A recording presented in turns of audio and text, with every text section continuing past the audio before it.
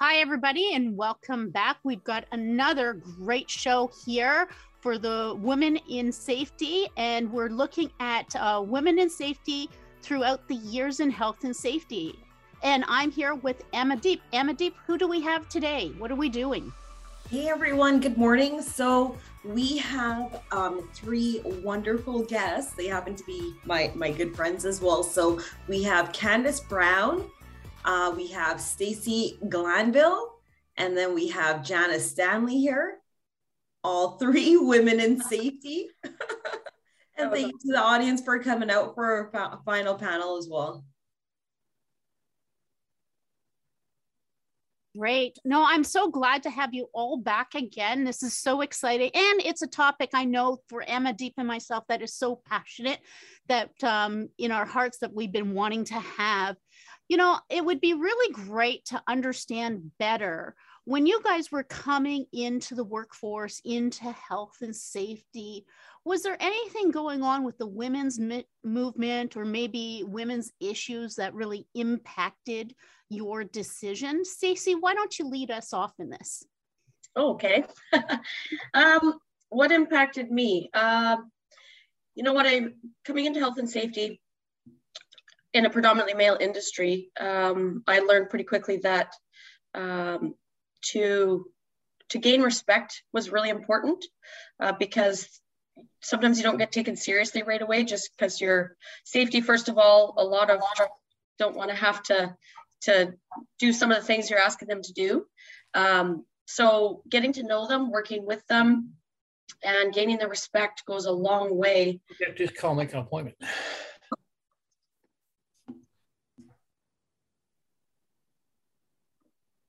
Oh, I think you're muted there. Yep, no, go ahead. That was Malcolm. Okay. Just he hadn't muted, so we'll edit this out later. But charge on. No worries. Hi, Malcolm.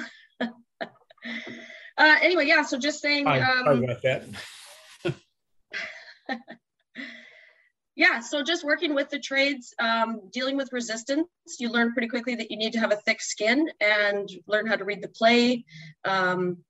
Stick to the things that are important that you need to execute, and yeah, just it's kind of take it as it comes. That you can prepare as much as you want, but until things start unraveling and rolling in front of you, then you need to be sometimes quick thinking on your feet and make some executive decisions in the moment and hope things go the right way, I guess.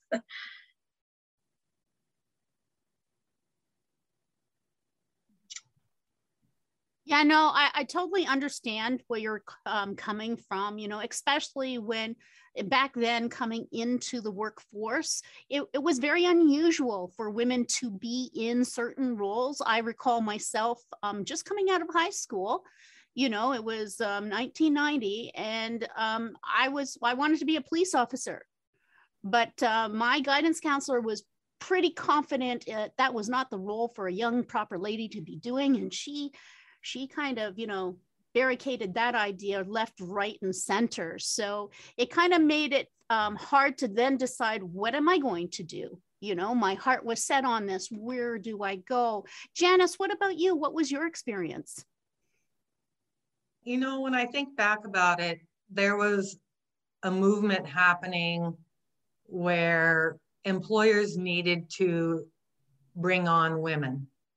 It was becoming a stigma where employers noticed it was. Stacy said it all, so I'm coming up with something different because I would have said what Stacy said. But you think about if there was a women's movement happening, employers had to start recognizing that because there were women that were coming out of the home, being mothers, and now having to come into the workforce because of divorces. There wasn't divorce rates like 50 years ago like there are today. So women were forced to go back to work. Some women are not suited for an office at all, like me. So you got to go into work that is male dominated. So how do you make your step in there? You've got to get your allies together. You've got to get your name hires out there. You've got to get your people connected to you that understand who you are. You've got to build, like she said, build that respect, get them to earn your respect. And then once you got them to earn your respect, then I think you've got a better option of being hired out into a man's field. But you've got to have tough skin. You got to almost talk like they do. You can't back down. There's all those things. But yeah, I think they had to step up because there was a women's movement happening and a lot of employers just didn't have enough females employed. That's how I got involved. I told you long back when we spoke last, is our Angus wanted women to drive their heavy equipment because he realized they were softer on the equipment than the men were.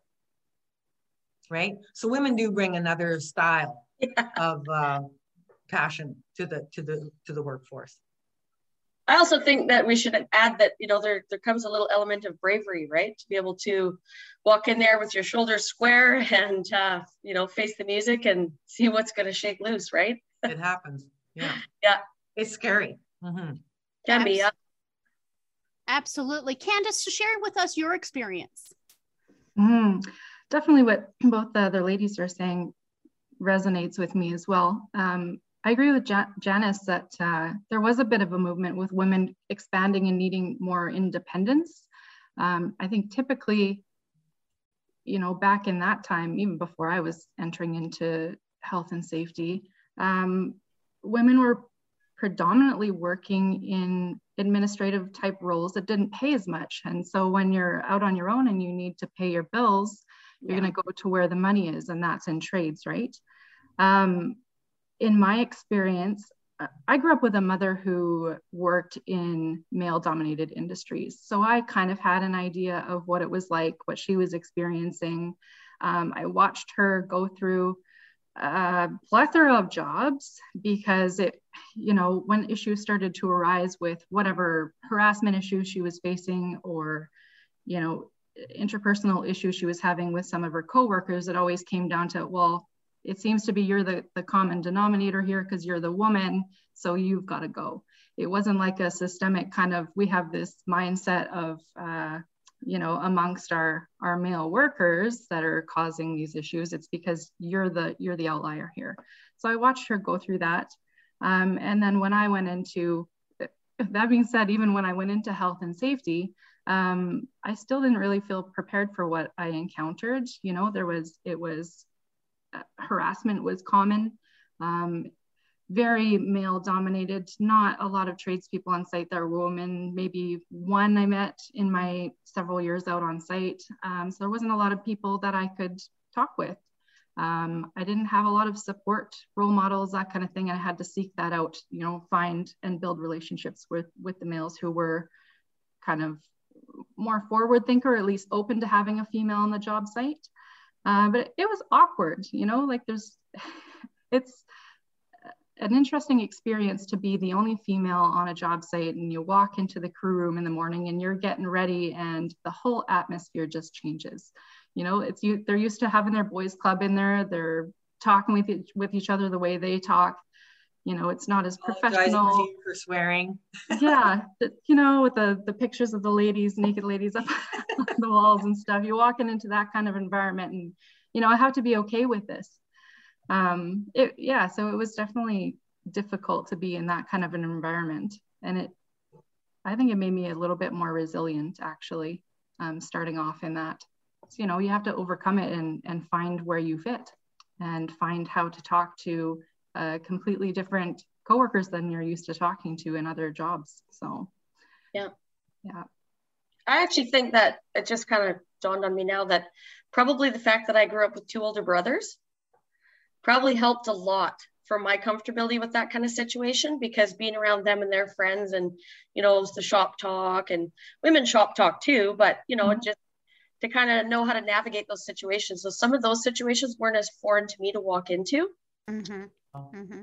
I would find the challenge more is that, safety, you have an important role. You need to speak up at certain times and have non-negotiable hard lines.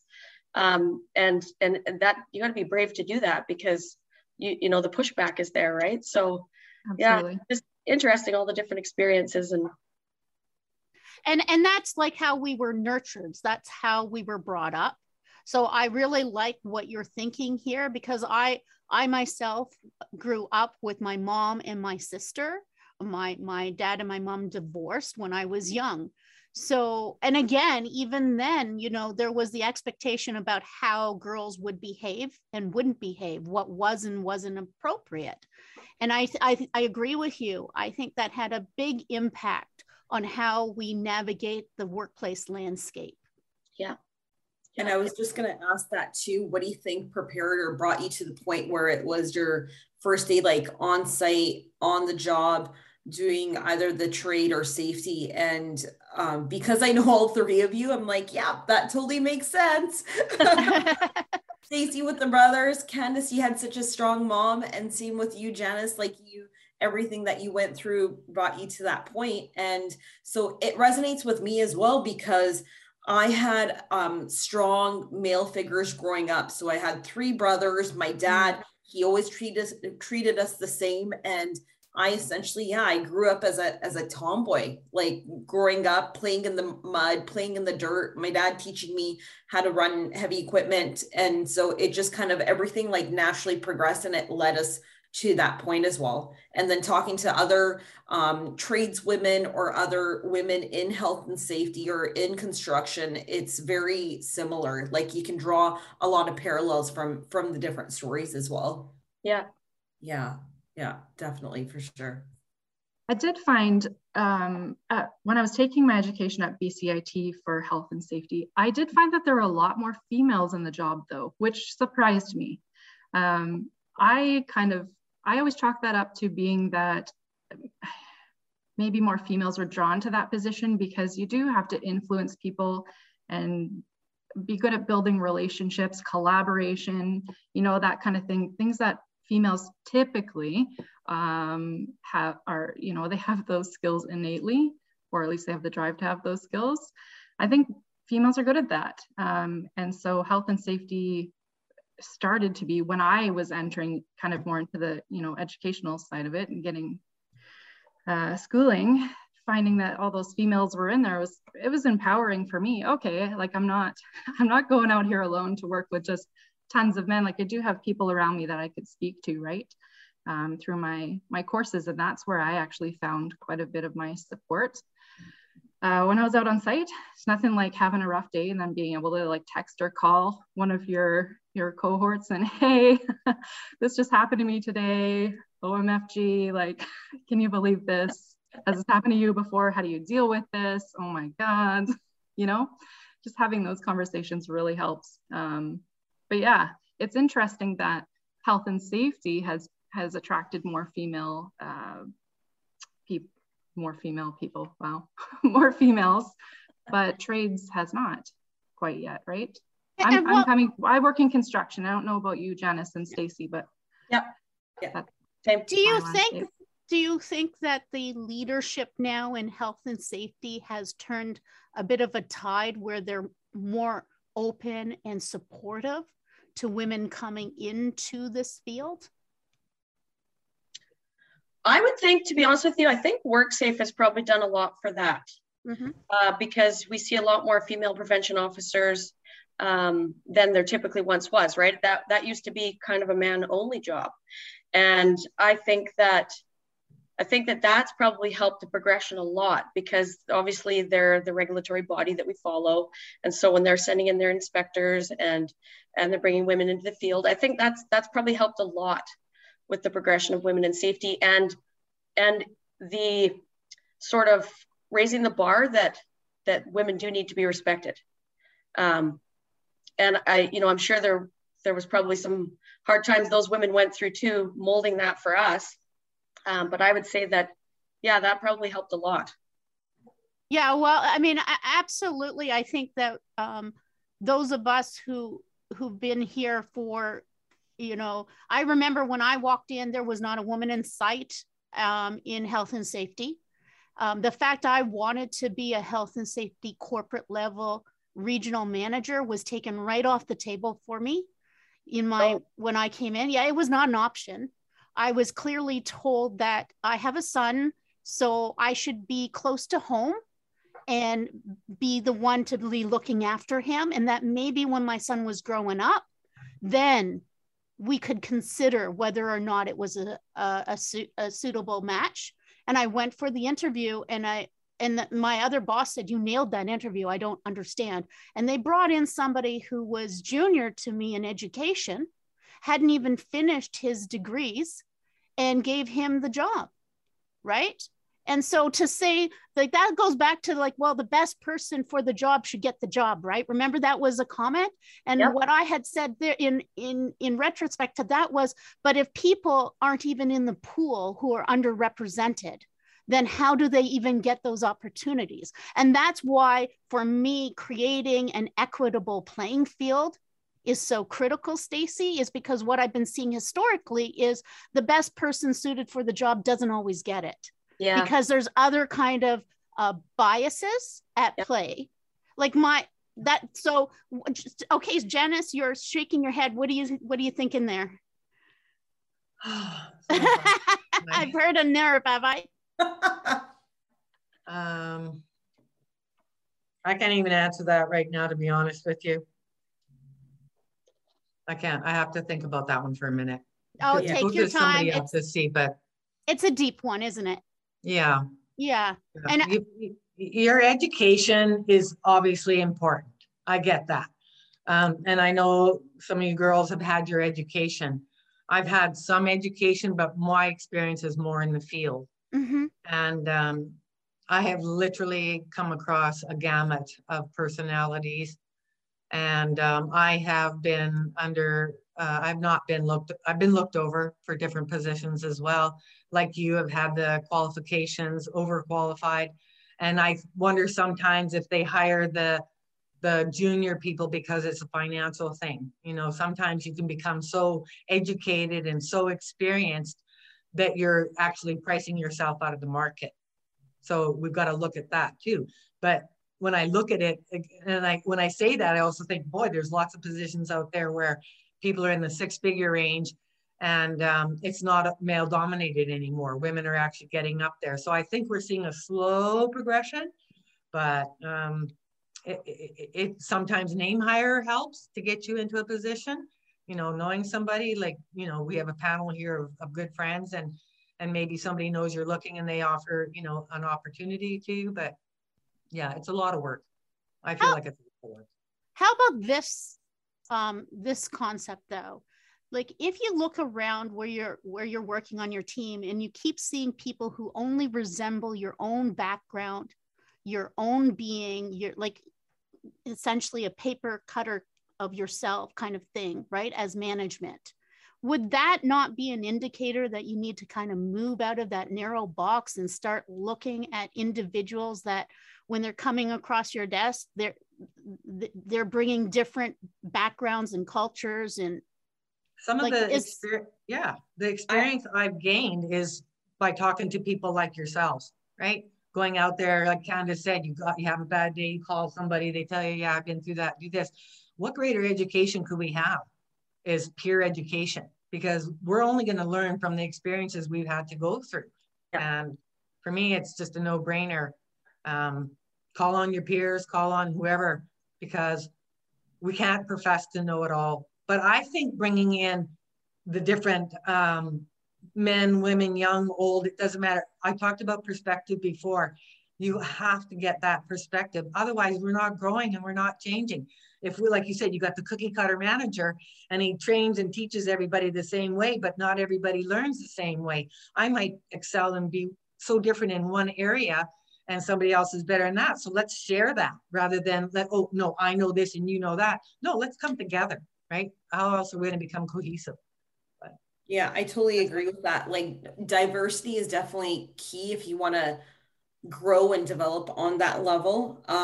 In terms of having that shift or being more inclusive, I think it always comes from the top down, meaning that leadership, management, whatever it may be. And sometimes there are organizations where they want to have that shift or change. They really genuinely, purely do, but they just don't know how, or they don't have like a roadmap. And so an example is, I'm with Salus now, and Gabe is not only my boss and CEO, he's a friend of mine. And so we've been friends for years. And I remember a few years ago when he was first starting off, we had this conversation and he's like, Amandeep, I need to talk to you about something. I'm like, yeah, sure. What is it?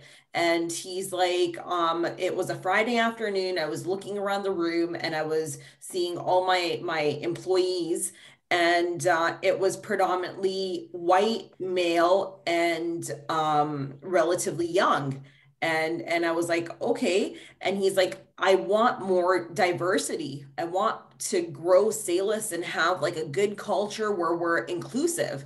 And I was like, okay, yeah, yeah. And he's like, but I'm trying so hard. Like we're trying to find programmers or developers. And it's hard because in a lot of these occupations, they too are male dominated. And he's like, it's really hard. And I'm like, okay, I understand. But on the same note, please don't go hiring females just because they're female. You need to look at their qualifications or education. You have to look at their experience as well. And I'm like, I know you mean well, and you're coming from a really good place as well. And we will eventually get there. And we have women in development now, programmers, marketing. We have females in our customer success group. So we're getting there. It's baby steps, right? But like for him to have that thought and being genuine and open and almost being vulnerable as well, saying that, hey, we're not there yet. We don't have that diverse work place, but he's saying that he wants to get there. So I mean, kudos to him, because I'm pretty sure there's other Gabe Guettas out there. What about succession planning? Is this maybe one of the ways that businesses could make that more, feasible, is looking at who is working already in your company, right? That shows an interest, and then bringing those people up. What about that idea? That's a great question. Yeah. Well, I'm curious, how do you do that? How do you do that? Because if you get, like if we're looking to hire somebody, we put out an ad about it, and then you take in the resumes, and the first thing you do is it's a piece of paper with information on it. So it's not even really about the person. You're looking at their qualifications and skills. So how do you, when you got 90 resumes, do you separate male from female? Do you look at the name and try to go, this will be this ethnicity, this will be like, so how do you do that? Like, how do you draw them in if beyond what you're already getting? Well, I think, okay, so if we were looking at succession planning, that's coming from within the company already, right? So that would mean that they're in your system. They're already being managed by people. So then I think, could it be a potential that there is programs that help people do career development inside the company first as a first step? And then you move to, if there's nobody inside the company, taking it outside. What are people's thoughts around those kind of ideas? I think there's so many. Oh, sorry, go Candace. Yeah, I'm with Stacey and Janice's sentiment. Hire the right person for the right job, rather than, what Amandeep said, we need to fill a capacity of a certain amount of female ratio in the office or the fields, hiring that way. But there's a lot of layers at play here. And I think certain things need to be changed at a societal level, breaking down negative beliefs about, we're going down the path of not just women in workplaces. We're going down the path of, different people of color or whatever, right? We're kind of talking about that too. So I think there needs to be a lot of advocacy around that first, before you could start saying, well, putting the onus on employers to say you should be having, equitable recruitment practices and advancement practices in your organizations. We need to do a little bit more awareness on why those things would be beneficial to organizations, I think. And then have leadership within certain industries to be able to say, hey, there's benefits for your organization to do this, and here's why. There's, speaking solely about women, there's reasons why there's benefits for women in the workplace. There's reasons why women work well in the field with men. They balance off each other, different skills, different genders, right? different type of an work environment that maybe employers don't recognize quite yet. So I think something needs to happen there at kind of like a macro level before, maybe not before, but in conjunction with looking at organizational levels and saying, when you're looking at recruiting people, maybe promote differently to different groups or reach out to different industry groups to get different people, you know? Or take a look at your hiring practices like Gabe did. You sit down one day and look at your office, you go, it's all white males. Like, what, am I missing something here that might be contributing to my organization in a positive way by having people with different perspectives, maybe different skill sets if they come from different areas of the world, you know?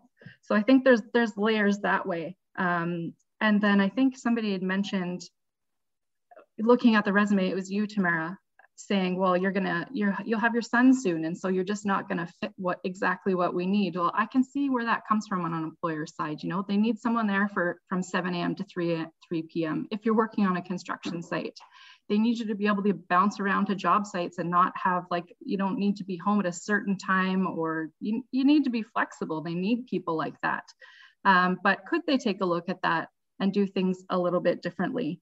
So having like those supports, interpersonal type supports for women in particular, because like Janice said, if they're single women working on their own and they have kids, you know, kids go to school, they need to go to daycare, they got to be picked up at certain times. All those things come into play when you're trying to go to work and do a job. So Candace, let me ask you this though. Is it the employer's place to make a choice for my life and say, you can't do this because you're a single parent and you must stay at your home? Is that the authority of the employer, really? Because I'm going to push back on that. I was very offended because I had the supports to do, I wanted to apply for the job. I put my resume in. I'm a competent adult. I know what I can do. Maybe 20 years or 30 years ago, that might have worked, you know, but women changed the workforce when they came into it, and employers had to change their tactics, their policies, their procedures. Now we have parental leave. Never used to include the husbands. Now it includes the husbands, right? So when I was in the workforce 40 years ago, you were out of work, you were out of work. You didn't have support. You were lucky to get your job back. So people were afraid to go on leave or go have if they had an accident, they were afraid because they thought, well, there goes my job. Yeah. But now we have injury management programs, we have family programs. So that'll change when women stepped up. I believe that. Yeah, absolutely. And we've progressed like women's rights as well. The right to vote came first, and then the introduction of birth control, for example, and those rights, like the legislative rights, and there were both male and female that push for that as well. Tamara, you had a really good point, and I'm not sure if Stacey and Candace want to speak to this briefly, but being single parents, like how did that impact your ability, not your ability, but how did it impact your employment and your work? If you guys want to speak to that as well. Yeah, so I was thinking about that when she was talking about it, and it was, you know, the employer has, this is what we need from you, this is the time and day and what you need to be available for. And so for me, it was like, you need to know that you're available for that. But outside of that, it's all the pressure behind the scenes of everything else you have to manage, you know? And I've had friends of mine that are married with kids and everything say to me, like, being a hardworking single mom with, you know, a management position, like that's a lot on you. And then you have a whole home to run. You have other little bodies that are depending on you to feed them and take care of them and keep them clean and, you know, get them into sports. And so for me, it's not, you know, I definitely don't think it's up to the employer to decide if you're capable of handling all that or not. That's something that takes, you know, we talked about the A-type personality and being a bold woman, being a risk taker and grabbing that bull by the horns and, you know, managing those professional responsibilities on top of everything else that isn't anybody else's problem, but I don't want to say problem, but, you know, pressure, but your own. And it can be tough, but that's why, you know, we talked about, you know, the type of people that are cut out to do this. And it seems like a lot of us have a lot of those things in common, because that's sort of what it takes within to be able to show up, do that job, manage the stuff behind the scenes, and do it all well, right? And there's some days where, you know, it's like you just, I use the term fake it till you make it, just keep pushing, right? Just keep going. Obviously we talked about, you know, not faking legislation and things like that. You know, you need to know what you're talking about there, but there's sometimes when you just, even walking into those job sites for the first time, you're like, here we go. And you just give it what you got, see what happens. And, you know, if you're brave enough to do it, usually it works out pretty good, right? Yeah, I agree with that. You just make it work, right? I was lucky to have family supports in place and a pretty supportive partner to help deal with, you know, managing the schedules with the kids and stuff. So I was able to meet that. And by no means did I ever expect an employer in any stage of my life to, you know, bend to meet my personal needs, because those are my stressors to deal with. But I think that while that worked for me because I did have supports, there are a lot of women who don't have the opportunity to enter some of these type of work environments because they don't have the similar supports that I have. And there's very inflexible type of structures or policies and organizations where I think there could be a little bit more give, or at least a little bit, you know, of a review of, well, can we adjust our hours to accommodate people who might have these types of barriers and still be a profitable business?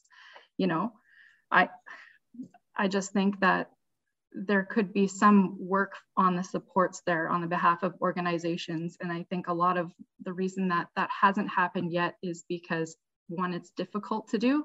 And two, there's still negative beliefs around women in the workforce. We've come a long way, but I still think that there are negative beliefs, particularly around women who are parents, definitely. Yeah. And there is a difference also between being supportive and really working out whether or not this career move would work for the individual with everything that's in play, as opposed to saying, I don't think you can handle this, so I'm not even going to put you on the table, right? Those are two totally different things. But, you know, I want to kind of move into now talking about how have women influenced the progression of our working landscape here today, because I do believe women coming in, we have changed the landscape in both negative and positive ways. So what are people's thoughts around that? Well, I go back to that thing where we changed it because we have children at home or we have elder parents. So in order to progress in the world, and women, what's the percentage of women to men in the world? I don't know. You've got to be able to accommodate no matter what sex. I'm sorry. So that's what I think about it. Well, and even if I might, now these days, though, it's totally okay for men to be at home and helping and looking after the kids. There's maternity leave for men and women both. Do you think that would have happened if women hadn't come into the workplace? Probably not. No way. We have brought the progression forward. And I think by being kind, we're not out there being aggressive and we're not taking people down. We're eager to go out there and work. We're eager to learn. We're eager to change our landscape because it's such a new field. Oh boy, we don't have to go to an office job or a retail job. We actually get to work in the field that men are playing in, not because we want to hang out with men. It's because we want to make that money. Yeah. And, you know, I think the most beautiful thing about my job at Safepedia, I'll share this, is how it's okay for our kids to come and pass through on Zoom. And our team actually knows everybody's kids, right? And so, you know, Jamie has some young ones now, and sometimes they bust into the room and we all look at that and we'll see Jamie, and Jamie's going, I'm on a Zoom call right now. And they're like, oh, okay. And they go out and we're like, yeah, okay, that's just a day at the office. You know, it's so normal. It's like, yep. You know, or my son, Kalen, comes in and asks a question because he's a teenager, right? And everybody's like, yep, just another day at the office. And I think that's a beautiful place for us to finally get to. It is. I got a point about that. So I've actually had this conversation before where, you know, when COVID happened, the world changed, everything shut down, and it's almost like we let our work and colleagues into our personal space. And I remember being on a Zoom call and me asking this individual, it was Brenda with WorkSafe. So I'm like, Brenda, is that a background? She's like, no, it's my house. I'm like, wow, it looks like a show home. She's like, thanks. It was featured in a magazine. I'm like, whoa, mind blown. Did not know that. So it's almost like you're learning about your coworkers or colleagues and all the personals. And another conversation I have actually with my marketing team, shout out to Shannon and Caitlin there, is with the introduction of like social media, all these platforms.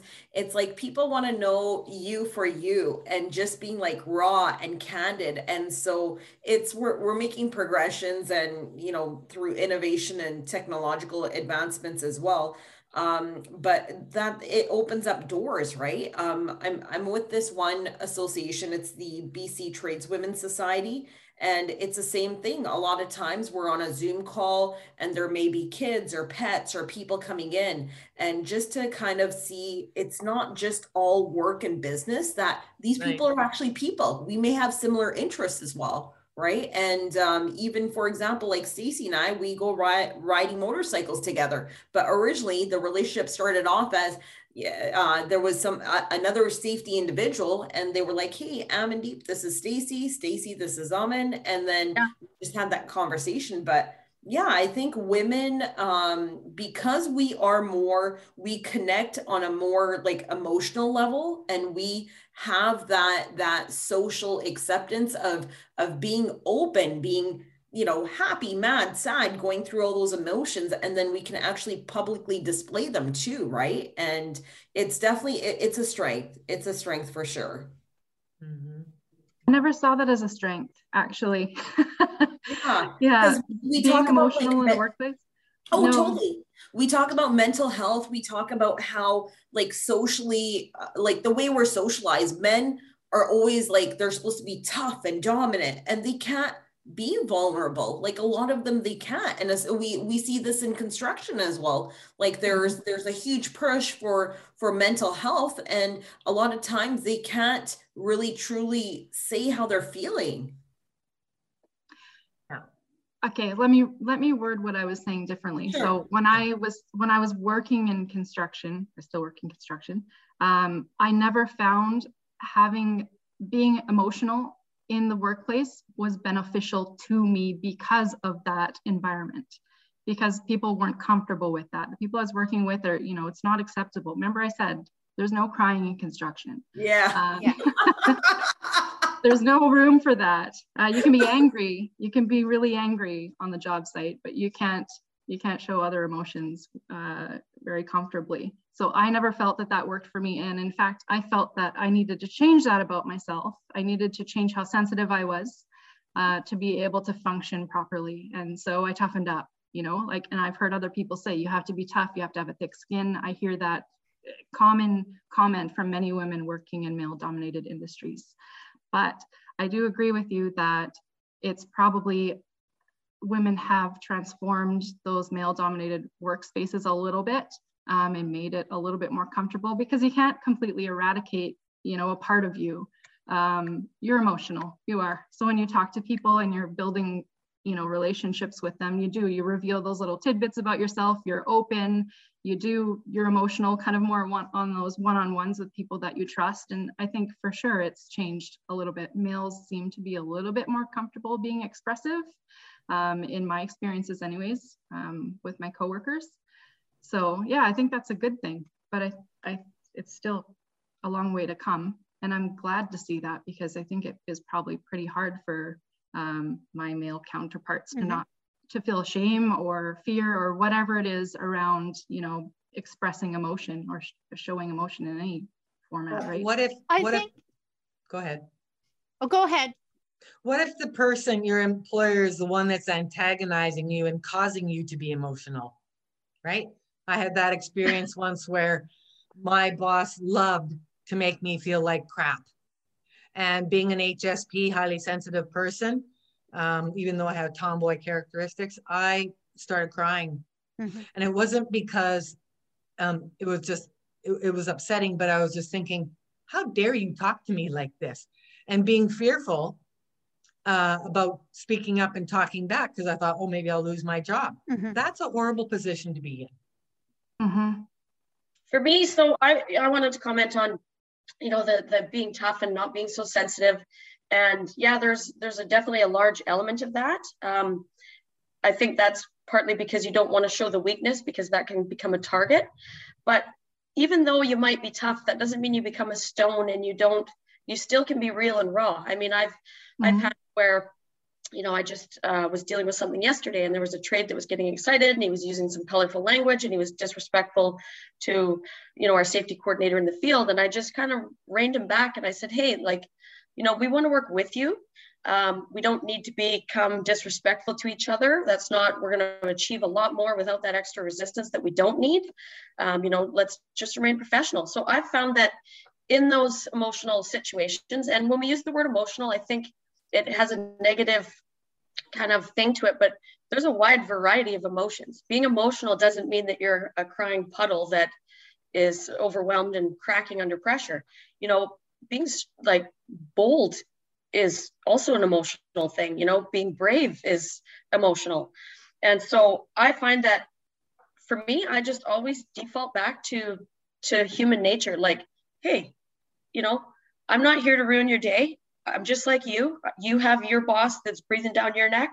I got my boss that has my requirements that I need to meet. And I find that I've not had that not work out yet, where you just get level with a human to human, and you're like, hey, you know what?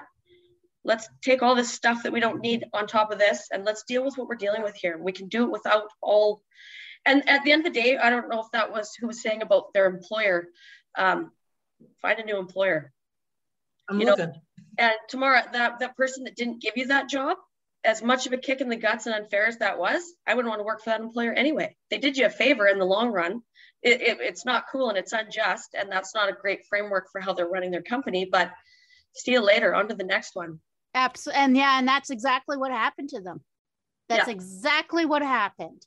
I mean, there's more to that story. It got even bigger right up to head office, where the person was doing a PowerPoint and showing emails and stuff that he shouldn't have. So that's kind of a whole different beeswax with that person. But right to your point, like, look at the environment. Is this healthy for you? Is this where you want to be? Yeah. And I think that's another thing that we brought in this modern workforce, you know, is assessing, is this environment healthy for my mental health? And, you know, emotional can be, as you said, a wide range of things, right? And it can be negative in some ways if you are, you know, going off at people or turning down to a puddle of tears. Although if you're into a puddle of tears or irate, that's an emotional state too that needs to be considered. Why is that going on, right? And looked at. But another opportunity is, for example, creating nurturing opportunities, like bringing in lunch for people and saying, hey, you know what? Let's put the tools down and have a picnic lunch with everybody. I remember I did that, and the guys were floored. Yeah. They were like, what is this? And I was like, it's lunch. What do you want? Nothing. It's lunch. And they couldn't at first register that I had just brought lunch, sandwiches and stuff to be lunch. They had to be an agenda, right? It wasn't beer. Yeah. And then it's funny that you said that, because one guy says, well, I know we usually get beer at the end of the day, but this is great. I'm so hungry. And they finished it all. They loved it, right? Yeah. But that's what I thought of was, I knew some people weren't able to afford to bring lunch. And I had noticed that some people were like just drinking water or skipping over it. I was like, what's going on here? And then I found out, like, well, the paychecks weren't going far enough. So some people were doing without, right? And so that was my solution, was once in a while, just bring in a lunch. You know, you can't do it every day, of course, but It definitely helps with morale for sure. Yeah. Yeah. They have something called the Lunchbox Challenge, and April is construction month in BC. And so that just kind of reminds me of that. Switching gears a little bit. So ladies, has having more women working in the same field, health and safety, impacted your experience differently now? So what I mean by that is they're starting to, there's a slow progression of more and more women. And I know Candace touched on that when you went into school and you saw other females in the class, but let's hear a little bit about that. Let's start with, I don't know, Candace, Stacy, Janice, any one of you guys, just jump in. Yeah, more women. Well, I mean, it's nice. It is nice to see more female in the trades. I mean, health and safety, like I grew through my career with quite a few women in health and safety. So really where I've seen more women coming in has been on the trade side. And I think it has changed the work environment a little bit. I do actually, you know, I feel kind of spoiled now because after working so many years with mostly men, I've discovered that I really enjoy or prefer working with men over women. Agree. Yeah, it's a much better working relationship. Maybe it's a personality thing, but I do find men are straight to the point. They just like to get things done. There's not a ton of drama. There's a lot less drama than there is with women. Yeah, so I don't know. It's been interesting seeing more women come into the trades and how that plays out. But you know, we have female operators where I work. We have female mechanics. We have females in the higher ranks too. I don't know. They're just like people to me. I don't really see them as anything different. They're just other coworkers, and it's just nice to see that it's finally starting to come to like I wouldn't say we have critical mass yet with women in the male-dominated workplaces, but it's getting there. It's certainly better. That probably is due in large part to like what I was saying, that like those macro level type of changes, right? Ideas are starting to change about what women can do, and hiring practices are changing. It's a lot more acceptable for women to be in that landscape working with men, and they're used to it now. I think, you know, in past, it probably would have been helpful for employers maybe to have conversations with the men in the workplace and say, hey, you know, we're bringing a woman on. I know it's a little bit different, but I expect you to treat her the same way. And if there's any issues with her work, you know, the quality of her work or work ethic or personality, like come talk to me. And if I hear any trouble from you, like, just so you know, it's not going to go well. Having those types of conversations, whereas I think now in the beginning that would have helped, now more so people are used to having women there, and there's that expectation that you're just going to treat them like a coworker like anybody else, right? So yeah. I think that changed a lot, which I think also means we've come a long way from expecting. We were stuck, I think, plateaued for a long time. Lots of women were yelling about it, saying, you know, we want maybe not even equitable, but we want to be able to have the same opportunities, or at least a chance at same opportunities. And a lot of the effort fell towards women, I think, on an individual level to change themselves to be able to fit into that mold of where they wanted to work. And nowadays, I think the mold is changing a little bit. So it is more of a welcoming environment for women to work in those type of industries, right? I think that's kind of what's changed for me. What I find going on the multiple job sites that I do, and I encounter women. Now you got to remember, I've been in construction 40 plus years, and there's two types of women. Tell me if I'm wrong. There's the woman that's the tomboy that's going out there to dress and act like the guy, so she's more accepted. And then there's the woman that goes to work and she still has her hair and her makeup and her jewelry on. And I always think, you know, are they treated the same? Because I don't go to work with jewelry and makeup on. I go the other way. I tend to be more throw the cap on the hair and away I go. Do you guys experience that? Like, I wonder why, my question is, I wonder why women have to change who they are just to go into a male-dominated trade. And how do you mean change? Like to not do the makeup and hair, or? Right. I actually find for me, you know, like if I'm in the office or doing something like this, obviously I put a little more effort into it, but generally when I'm in the field, I don't go that extra mile. And I actually get a little bit irritated with women that do, in the construction industry or that type of stuff, because it's not a social function. We're here to do a job. And honestly, like if you got a whole bunch of perfume on, or like a lot of sparkly big stuff, like it's a distraction for everybody. I look, they look, everybody looks like, Yeah. So, you know, and it's not that I wouldn't want to encourage someone to dress the way they want to dress, but it's like, you know, it's about being appropriate, right? For what you're up to, what you're doing that day. You know, and one thing I want to say, I don't know, this is a little bit different, but something I really appreciate about women in construction is that now we have pink porta potties. And it's not because they're pink, it's because they're not used by everybody else. That's the progression, I would say. That's awesome.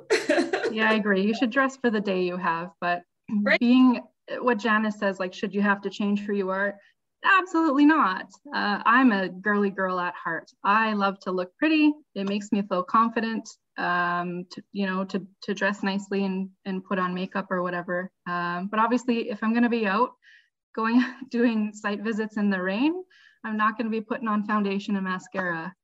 But will I dress professionally and manicure myself so I look good? Yeah, absolutely. Because that's what makes me feel good, is when I look professional, right? So yeah, I don't know about question, anyone working with their hands and having massive nails. That's kudos to those women. I don't know how you do it, but no, I don't think we should judge anybody either. If you want to look good on site and that's what you do, then, as long as your personality fits and you can get your job done, go for it. Do what makes you feel good. Yeah. Absolutely. Yeah. Now, I know we're getting short on time, but I did want to find out what you guys are thinking for the future of health and safety. And what do you think that women can be bringing to the future of health and safety? How can we influence this as young leaders? I think we're doing it right now by having these discussions. Something that Candace and I actually touched on briefly before this whole thing started was listening to her experiences and my experiences. We're closer in the same generation. And then listening to some of the stuff Janice went through, that right there shows you the progression that's going in the right direction. Because Janice has had some of those tougher experiences years before that they're not happening as often now, and especially with bigger companies, right? Bigger companies are always the ones that kind of get it in line first, and then the smaller companies, come along behind. But I think we're doing it right now. I think that, we're putting ourselves out there for allies for other people by having our faces on here and our names and networking through LinkedIn and other things like that. I think, it's in the works right now. I love that. And even looking at just younger women and the younger generation and coming up, and you're absolutely right. Like having something like this, like a live discussion where everyone's candid and raw about their opinion, and it is. And so I think it makes us more approachable. I think we're setting up, there weren't very many pioneers in health and safety in terms of women in health and safety. But as we're getting up there, we're gaining that experience, and hopefully the younger generation has enough confidence where they can actually approach us or come up to us, or even being on site. There's different societies being made and platforms, and there's different avenues and resources. And just because like one woman being on a construction site, one woman isn't with another company, but they see them on site, approach and have that conversation, or vice versa, right? Have coaches, mentorship in place, and even to the extent of having like formal programs or even informal ones, or just, striking up that conversation. So just having like a bit more acceptance and encouraging that confidence and that level of comfort where they can come up to us and talk to us. Yeah, I have a question for everybody, because I do have a young teenager in the house, of course, so I'm being schooled on the new way of doing things every single day. And one of the things that he has said to me about our generation that we need to move beyond is the whole gender identity concept, that we need to be more fluid in our perception about gender and the different roles that people can be doing, that we need to break away from defining a gender with roles. What are people's thoughts on that? Because that's coming at us. Like, what are you saying, that certain genders should have certain roles? The opposite. He's saying that we're very narrow-minded in putting people in boxes based on their genders, and that the gender is defining people's roles, and that our generation needs to really move away from that. And this is coming at us into the workforce. So it'll be interesting to see how we navigate that as their leaders, right? Like the baby boomers were for us. Well, I don't know if this completely answers that, but it's a discussion I had with my son as well. He's 11 years old, and he'd said to me the other day about the worst thing you could be is a white straight male. And I stopped and I thought, oh my gosh, pardon me. And he said, well, you know, at school they've got clubs for the LGBTQ, they've got girl power clubs, they've got ESL clubs, they've got Indigenous clubs. The only clubs that don't exist for any type of special privileges or opportunities is for straight white boys. And so I think that alone is going to affect what's going to happen down the road and who we're going to see in the workforce coming out. You know, my boy told me today that he's the only white boy in his class, and that's totally fine and everything, but that's going to change the hiring pool. We're going to see that roll out in the years to come, I think. Jordan has a question about the ISO, psychological safety. Yeah, I saw that, and that would be for a discussion for another time, because we're really not adverse on that. So I think Amandeep and I will take that offline and kind of figure out an expert who can speak to that. But I'd really like to continue our conversation about how in the future, moving forward, you know, what's the potential for women to be influencing what's coming down the pipelines? Candace, what were your thoughts going through your head? Well, I think if we had that back to your question on what your son had presented there, I think if we had that mindset from the get-go, then we probably would have had a little bit easier time as women, but we didn't come from that mindset. We came from mindsets that women had certain roles, men had certain roles. And now probably that type of movement is working for us as women. And I think that women could probably work for that movement because, like I said before, we're collaborative, we're open. I think that for our workplaces to be more inclusive and kind of let go of that ideals, anyways, or at least the hard and fast ideals. We're still going to hold a lot of that in society because let's be honest, like still the majority of population is typically male, female, and then minority is, you know, gender fluid people.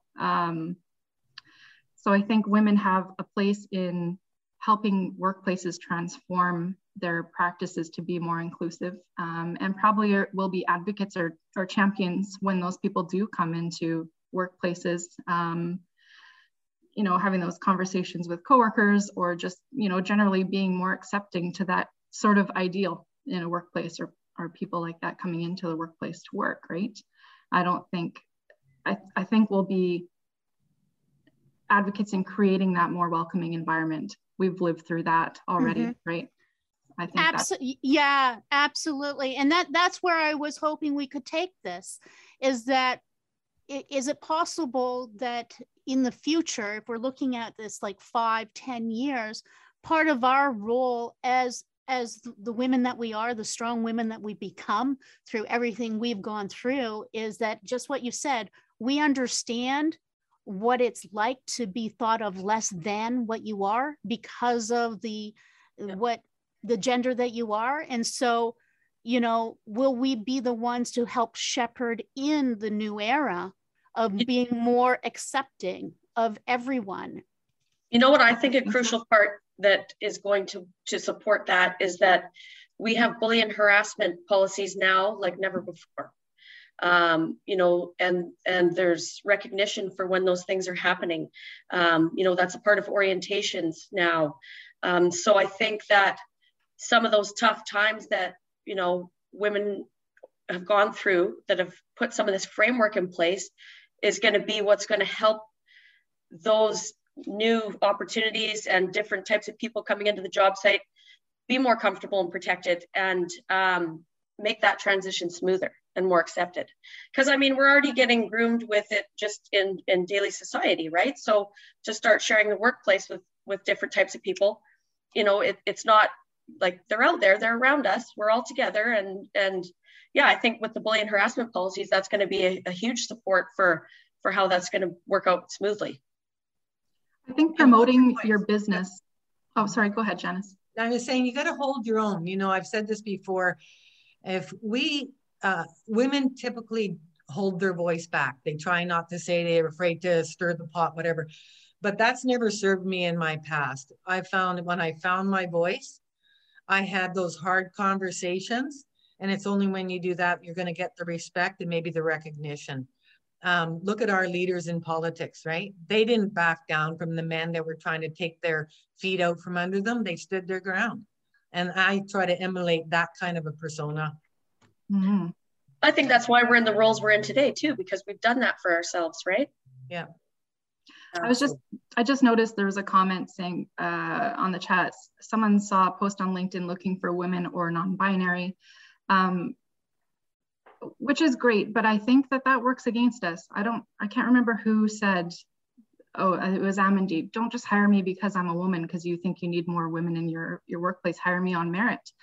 I think organizations truly need to advertise themselves or as their values, rather than saying, we're going to look for X amount so we can balance out our ratios so we appear inclusive. No, what Stacey said is correct. Hire people based on their qualifications and their personalities. Look beyond the gender, like Tamara said. If you're out there posting, you know, we want to hire women, we want to hire non-binary person, to me, that's driving us a little bit backwards. That means to me that you're not hiring based on what I can do for you as an individual in your organization. You're hiring me because of my gender, which that's backwards. Are we not going backwards there? I agree. I don't know. Are we maybe in a discovery phase where people are trying to figure it out? Like, is that possible? Like, we don't know what, like, I know I look for speakers for conferences, and I've said this to Amandeep, you know, I find it very hard to find speakers of different backgrounds, different ethnic backgrounds. And so one of the things that I've done now as a white woman is intentionally start to click in to communities of different cultures so that I can be meeting people and learning who is out there, because I don't know what else to do. Well, see, I find this is kind of an oxymoron, because we're looking at that comment about women are non-binary, and it goes back to my initial inquiry about how do we do that? Well, like you said, I think that company is probably exploring how to do that, because in one sentence we're saying, let's hire this person, not based on gender or race, because they're the right one for the job. But then in the next sentence, we're saying, how do we get more genders and races? Like, so this is like, we're going kind of two different directions with the same idea, I think. Well, that's what I'm saying, is you need to promote your company's values. Make that loud and clear that you are inclusive and that you hire anybody and everybody. You're all welcome to apply. Yeah. Right? Everybody goes on the same channels for job search, do they not? Yep. Yeah. So by promoting yourself, you know, I work for an organization that has inclusiveness as a value. It has family values, and I work there because I researched the company and I knew what it was about through my friends. And, you know, I applied there because of that reason. So I think that if companies strive towards that, rather than saying, hey, we're looking for these type of gendered people or non-gendered people, then yeah, I don't know if that's the right approach. That would be my advice anyways, is to, you know, promote your values. Great. That's awesome. Wow. Great conversations. I wish I could spend the day with all of you. Just being all the time. And Yeah, love it. I love it. Maybe we should do like a follow-up. But just closing thoughts. So what are your last thoughts, and what would you like to leave the audience with today? So we'll start off with any one of you guys can go. Candace, Stacey, or Janice. I've said it before. I came, I saw, and I conquered. Don't stop. Don't stop. You made the choice to go into the business. Be the best version of yourself, and let that other stuff roll off your shoulders and keep going. Yep. I love that. I love it. Yeah. I think my final say for today, I think, would just be to thank all of you for being a part of this, because this is the movement that we're trying to keep going in that same direction. And yeah, I mean, what got me to where I was being a brave risk taker. And when you get knocked down, you get back up and you keep going. You take, you know, a lot of those hard times are where you learn the most. And so, you know, just keep going. Like, you know, I'm proud of everybody that's doing a good job, working hard. And you know, we talked about if you prefer working with male or female. I like working with good people. You know? Like I've experienced good and bad on both sides. And so I'm happy to just work with someone who is a good person that wants to do a good job. And yeah, so. I love that. Thank you. Thanks. And Candace. Yeah, I mean, I echo that. I think we've come such a long way. There's still a little bit of fine tuning to do. I would just urge everybody to keep plowing through. We still have more, you know, I would like to see more women definitely in the trades.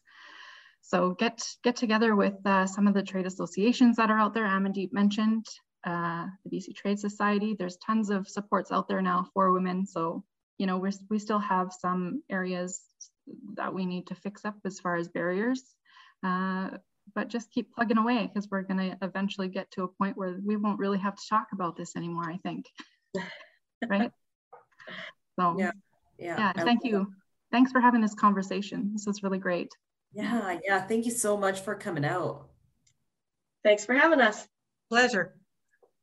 Oh, thank you so much to all of you for coming out and having this conversation with Amandeep and I. You know, we didn't know when we started this journey 4 weeks ago where we'd end up. And I think we've ended up in an amazingly beautiful place. You've brought to the table some ideas for further conversations. And what I'd really like to thank you for, though, is being really open and candid and having the hard conversations. Like some of the topics that we've been discussing through everybody's interviews, they weren't easy. But I think through opening up that door just a crack to start those uncomfortable conversations will help other people who listen to this to say, you know, the time is that we can talk. So thank you for that. And Amandeep, thank you so much for this journey with you and Salis, you know, choosing Safeopedia to go on this journey for International Women's Month. It's just wonderful. Thank you so much. And thank you everybody in the audience for joining us. Thank you. Thank you.